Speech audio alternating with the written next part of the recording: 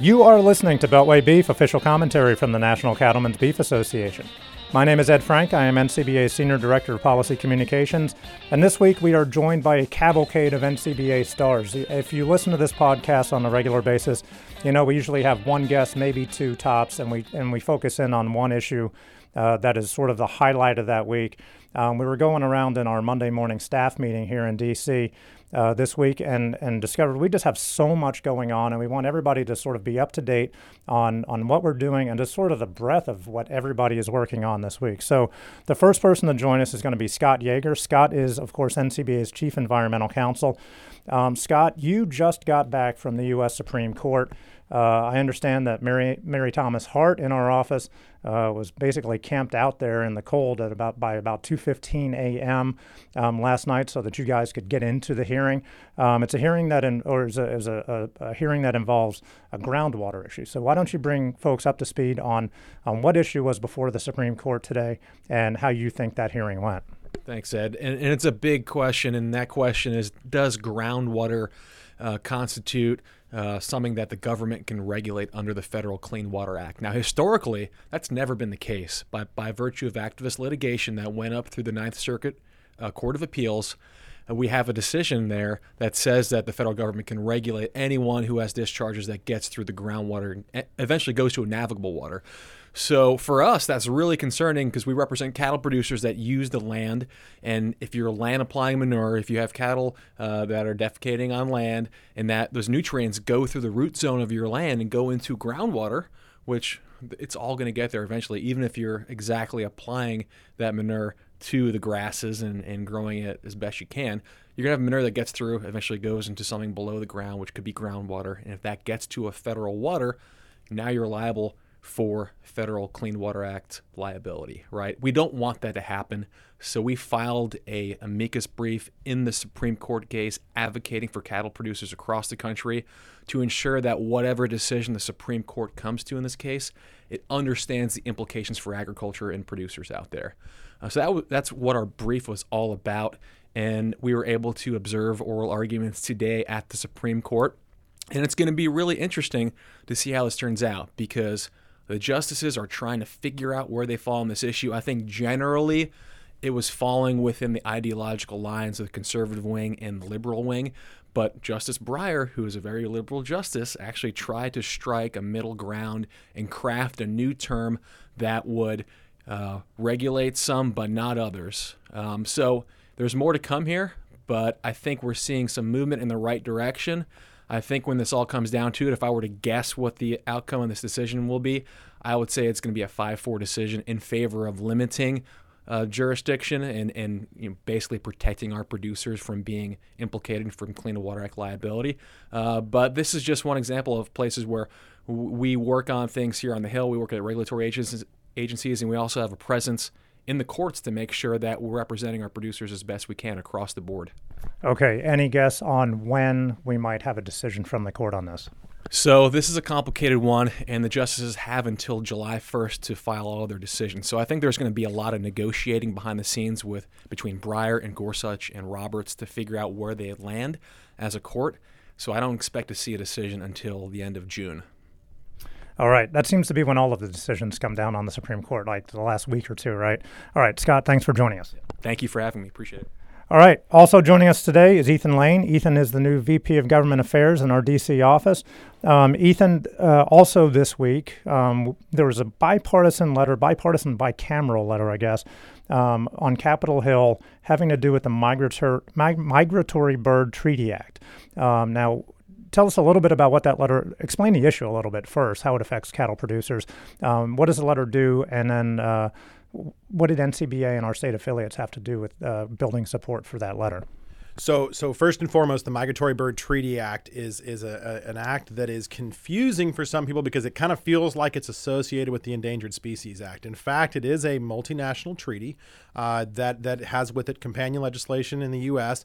For enforcement that deals with those migrating birds that might cross those international borders and providing some protection for those birds as they move throughout the United States.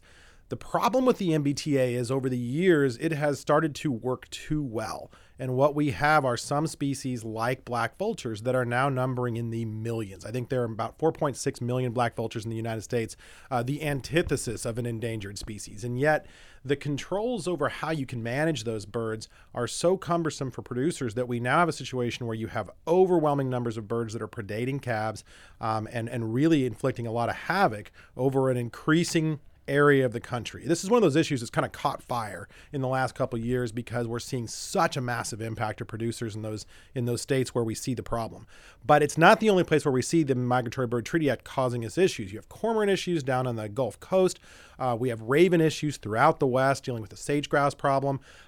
Wherever we see the MBTA, what we're seeing is something that was sort of intended to provide an avenue to make sure these flyways are in place, but is it actually serving to really restrict our ability to manage exploding populations? We've been working on this issue for quite some time now. We've asked the Hill to send letters in the past. This letter had, I believe, 6 members on it when we engaged our affiliate structure around the country to get involved in this issue. What we got in response was dozens of members weighing in on this from both the House and the Senate, both Republicans and Democrats. Like you said, this is a bicameral, bipartisan letter going to Fish and Wildlife saying, hey, my constituents in my backyard need relief here. We need the ability to manage these birds. So that's a really big step forward for us. And any time in Washington circa 2019 that we can put forward something with R's and D's on it that agree on a topic, that's progress. And that's something we want to lean into. Okay, so what does the letter ask for exactly? So what we're asking for is additional flexibility for producers to get permits to manage those populations. If you can go now and you can get a permit to take some of those birds that are on your property, but you can't take enough of them. You know, if you can take 30, but you have 1,000, it's not really going to help your problem. And so we need to be able to take enough of them and manage that population so that we can actually provide some relief on the ground. And that doesn't mean we wipe out the populations. That means management. I'm using that term very specifically because we do that in every other wildlife situation around the country, whether you're talking about deer hunts, whether you're talking about any kind of wildlife management that involves take. That's responsible management of that resource. This is no different. You just have this international treaty that's just not quite working the way it was supposed to, and we need to make sure Fish and Wildlife Service understands the scope of the problem. Yeah, of course, last week on the podcast, we got around to discussing the introduction of a bill on the fake meat issue called the Real Meat Act in the U.S. House of Representatives. One thing we didn't get a chance to discuss on the podcast is we also saw the introduction of a bill on the House side regarding hours of service. Here to discuss that is Allison Rivera, our Executive Director of Government Affairs. Allison, can you tell us a little bit about this hours of service bill, what it would do, and what some next steps might be on that issue? So as we continue to look for ways to find flexibility for not only livestock haulers, but the rest of agriculture as well, one of the ways that we've been talking about this issue for a while is that back-end 150 air mile exemption. Again, this exemption already occurs on the front end of hauls for anyone hauling ag commodities. So it's a very simple language tweak to add that 150 on the back end while providing a great deal of flexibility for our livestock haulers. This bill is H.R. 4919, the TREAD Act, the Responsible and Efficient Agriculture Destination Act. We were very grateful to have Congresswoman Angie Craig, a Democrat from Minnesota, and Congressman Lloyd Smucker, a Republican from Pennsylvania, both Transportation and Infrastructure Committee members, introduced this bill with a handful of other R&D co-sponsors on October 30th. All right, sounds good. Sounds like a great bill. What is the strategy moving forward on this? So this is obviously a very ag-specific bill, but this kind of language will have to move through T&I. The strategy moving forward... T&I being the Transportation and Infrastructure Committee, right? Absolutely. On the House side, Transportation and Infrastructure. The chairman is Congressman DeFazio of Oregon. He, trying to get this language to move forward is going to be a little bit of a heavy lift. A lot of members, especially a lot of Democrats on this committee, maybe don't like a lot of ag exemptions. And so the strategy moving forward that has been been mentioned to us that the best way to get this done is to get this language into the base bill of a FAST Act reauthorization package, which has to pass before September of 2020. Therefore, right now our strategy is to get as many Democrats from the T&I committee as well as some Republicans on board to show the chairman, who's also a Democrat, that this has support from a lot of his members. And so the goal is to continue to get co-sponsors, and that's what we're asking from all of our members, is to call their members up and talk about the need for this flexibility. All right, perfect. We look forward to working on that with you. All right, also joining us this week is Daryl Blakey. Daryl is our Manager of Legislative Affairs and Market Regulatory Policy. And Daryl, another thing we didn't get to talk about last week is that there is legislation moving on Capitol Hill now that would reauthorize the CFTC, the Commodity Futures Trading Commission. Tell us a little bit about that bill, what we saw happen on the House side last week, and where we go from here. Sure. So what we saw was a unanimous reauthorization of the CFTC from the House Agriculture Committee on a bipartisan effort, right?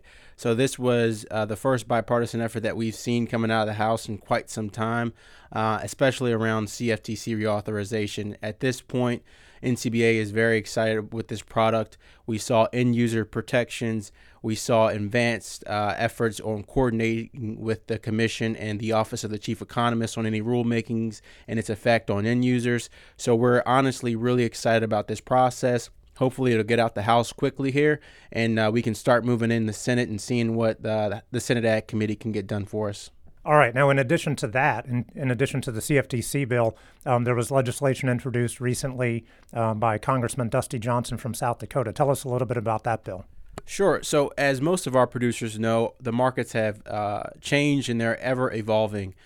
Dusty Johnson and our team here in D.C. worked to craft some legislation that would help producers get educational efforts out there to the countryside in the form of education and risk management tool knowledge for producers at the grass level. So we've engaged with their office and are engaging with other stakeholders such as economists and land-grant institutions to figure out how we best can move forward through this process. The bill language has given the USDA the flexibility in implementing this pretty easily.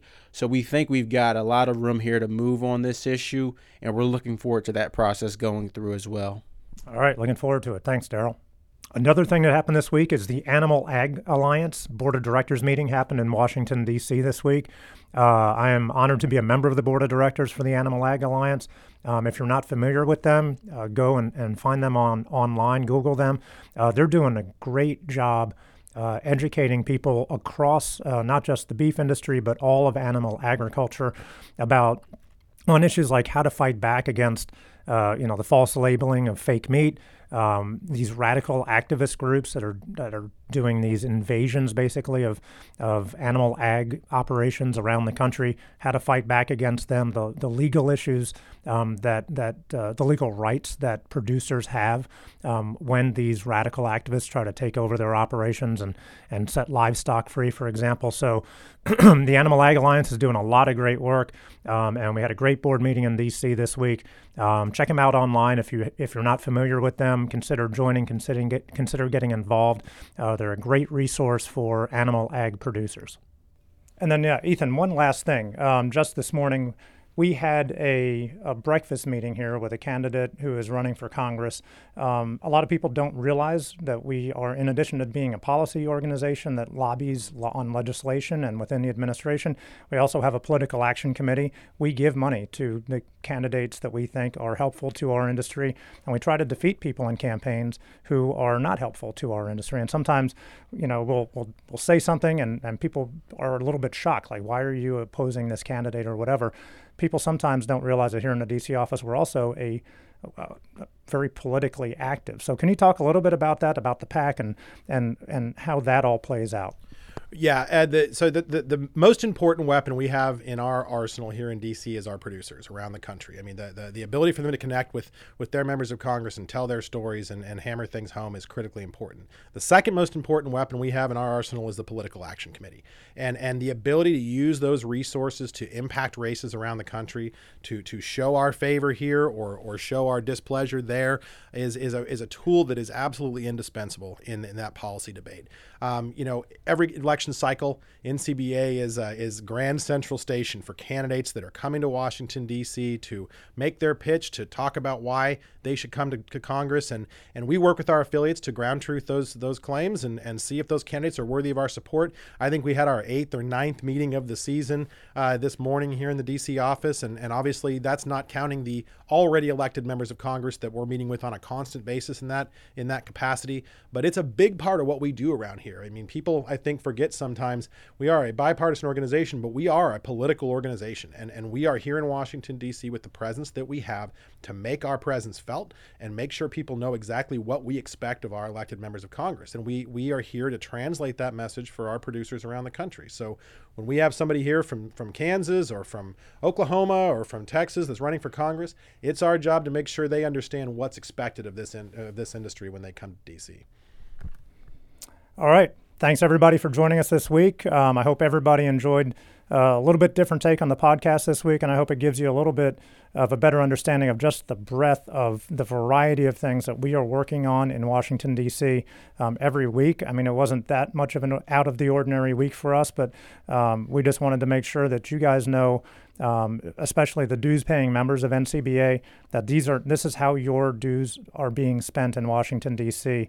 Every day, every week, every month, and throughout the rest of the year. So thanks again for all of your support, and keep it coming, and hopefully we will be having more progress to report in the days, weeks, months, and years ahead. In the meantime, you've been listening to Beltway Beef. Until next week, eat beef. Check us out online at policy.ncba.org and follow us on Twitter at @BeltwayBeef. Thanks for listening.